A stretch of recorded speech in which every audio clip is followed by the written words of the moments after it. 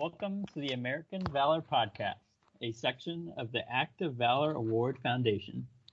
This foundation is the unique intersection of Major League Baseball and the United States Navy and Marine Corps, representing the 37 Baseball Hall of Famers who served in World War II, led by Chief Petty Officer Bob Feller.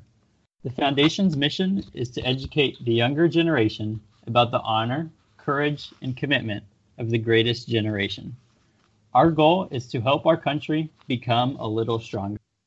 My name is Nathaniel Cameron from Ohio University. My name is Tyler Buchholz from James Madison University. And my name is Colin Kirk, also from James Madison University. We're interns for the Act of Valor Award Foundation, recognizing and honoring those Americans who support our servicemen and women by means of the Bob Feller story to educate the youth of today on the lessons of citizenship, service to one's country, and sacrifice in times of great national need. Welcome to the second episode of the American Valor Podcast, where our goal is to tell the story of American valor no matter when or where it has happened. We'll bring timeless, true stories of valor to life through conversations with individuals who have acted with courage. We will search for stories of American valor and bring these stories to you, stories you want to hear. We are excited for our second conversation of the American Valor Podcast. Today we have the privilege to be joined by another mentor of ours, retired Command Sergeant Major Steve Curtis. Steve enlisted in the United States Army in 1974 as infantryman, retiring with over 30 years of service. He was deployed to Grenada to rescue American students in 1983 and also deployed to Sinai Peninsula, Bosnia, and did 2 tours in Iraq. He is now a Board of Director and Education Committee Chairman of the Bob Feller Act of Valor Award Foundation. Steve, thank you for being with us. Would you like to tell us a little bit about yourself? It's a privilege for me to be here today. First of all, I really thank you for the opportunity. Plus, being in the military was always a lifelong. Even at the age of probably 9, I wanted to be an infantry paratrooper, and I actually realized that when I was 21 years old, I believe, or maybe 20. I enlisted in the Army and stayed on until I just retired in 2013.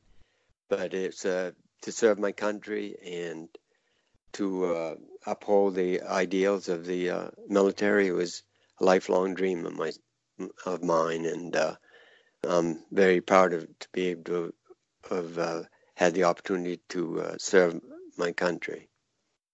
So you mentioned that it was always a lifelong dream, but what kind of sparked your interest? Do you remember that there was a certain point in your life, or did you have family that also served in the military? What kind of led you to joining the military?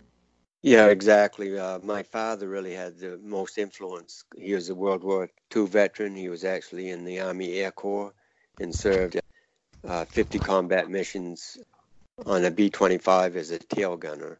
And he used to tell me different things. But like that generation, it wasn't something they really bragged about or talked about. I'd have to pretty much asking questions for him to talk about it. But at the same time, I was very interested at a young age of his career, and I loved aviation in general. So that's really what sparked my interest in the military.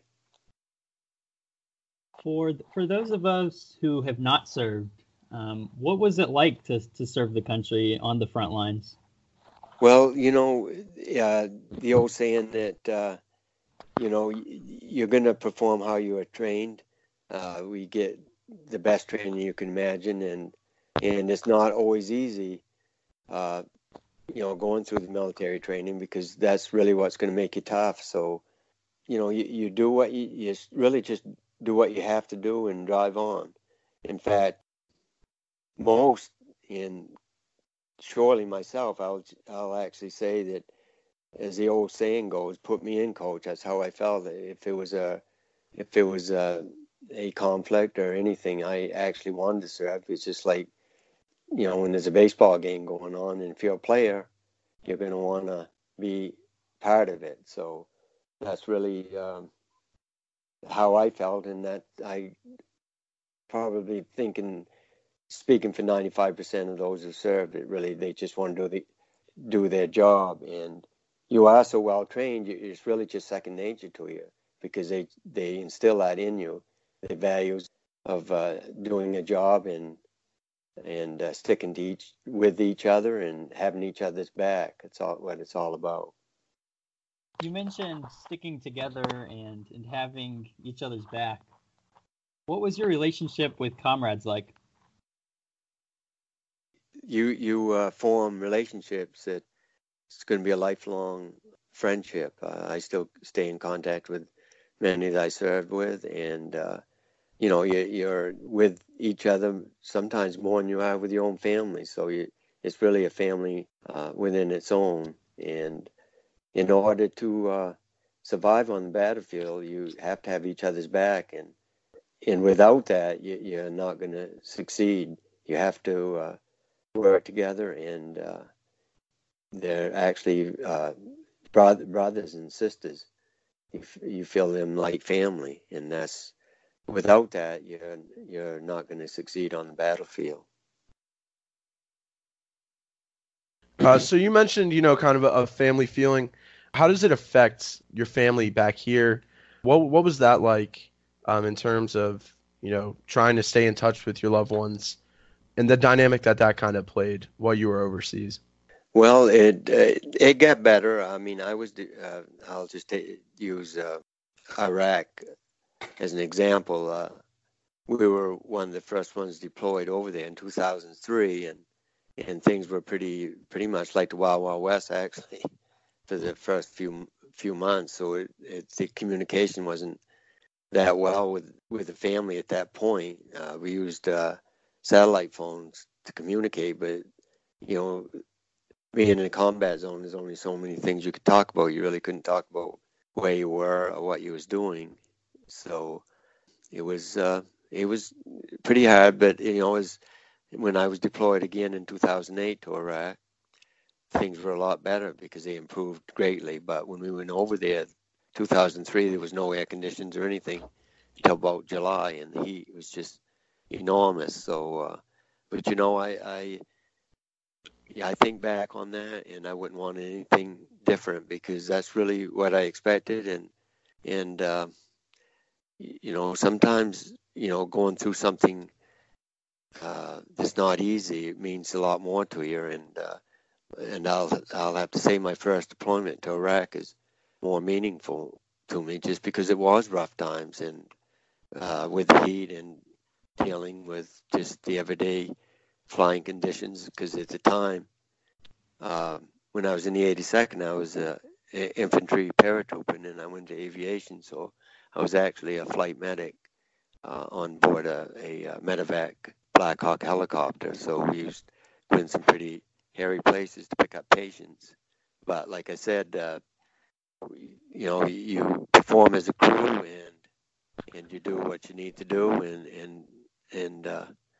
and you just go about what you're trained to do. But getting back to your question, is that the family is really they're the heroes, because they really have to, like my wife, while I was gone, had to pretty much do everything. I mean, I live in the Northeast, so she had to do we burned wood. She had to make sure that was done, and I had a young family, and she had to go to all the sporting events that they have, and they really, and I was actually gone a year, so and at the time we did not know when we was gonna be back, so it's very hard for the family. And I know one of your questions here is what could we do, and I think that's the most important when soldiers, Marines, and sailors, anybody in the military, when they're deployed, that if their family's taken care of, that means so much, and they can go about their business without any distractions because they know that the family is taken care of. That's the most important thing that they want to know, that back home that is what's going on. But I can say that I am so thankful of my friends and family, of how much they uplifted my family while I was gone, and I think anybody in the military would agree with me that the family networking and everything is awesome. and so much better than it was back in the Vietnam era when we did not take care of families or even the soldiers and Marines and sailors like we should have.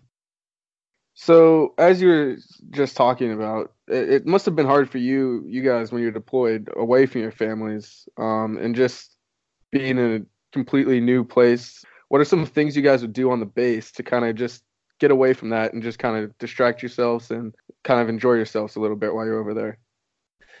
Well, I think first of all, it's just sitting around and sharing different stories and things about things you did at home and everything. And because like my first deployment, there wasn't really much internet access or anything like that. So I think when you don't have all that, there's sometimes can be almost distraction. So we had to entertain each other in order to keep going, and because you didn't have the internet access like they did later on.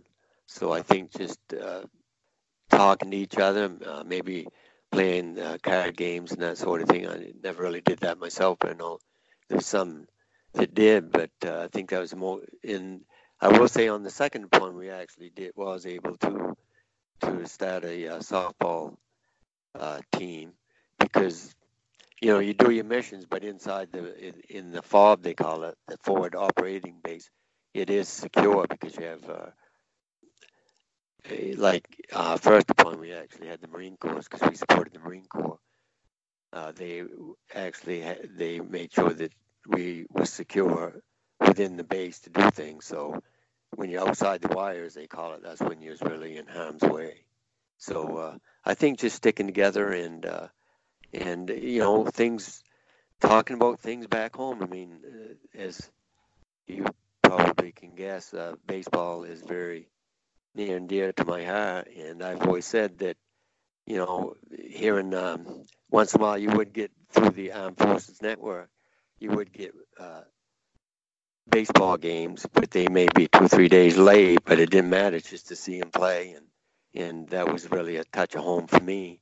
And I've told this to many people to know that back home here, everything was remaining the same, and people going to watch a baseball game is really what it's all about, because indirectly we were allowing that, doing what we was doing, so people back home could live normal lives, go to baseball games, and could have the freedom that sometimes people don't take for granted. But it really opens your eyes why we were there. It's just the little things like that that kept me going, to know that things back home were normal, and that's about what everybody feels like, is they want home to be home, not, no one wanted to have anybody feel sorry for us. They just wanted to know that they was appreciated and that things remain normal back home. So you've mentioned baseball a couple of times, and you have the obvious military background. Do you want to get into more about how you got started with the foundation? Yes, well, actually, I became really close friends with Bob Feller. I'd actually, while I was in the military, I was at a card show, a baseball card show. He was there, and we got talking about the military, and that really formed because he was so patriotic, it really formed a lasting, special relationship. And then when I was in Bosnia, when I came home, he invited my wife and I out to Cleveland as his guest for a ball game, and he took us back in a certain area and talked with us. And before we left, is kind of a unique story, but he gave my wife his phone number, and he said, "You make sure you keep in touch." I don't give my phone number out to everybody, but I wanted to make sure you fellas keep in touch. So when I was in Iraq, he used to call home to see how my wife was doing, see how I was doing, and I actually, which I have saved, of course, I have personal letters that he actually wrote while I was in Iraq, wondering what I was doing, how things were going, and I treasure those letters that he actually wrote to me. And then when I got home, I actually went down to the Baseball Hall of Fame in Cooperstown, and we met him there, him and his wife Ann, who we still are very close to and we keep in contact with.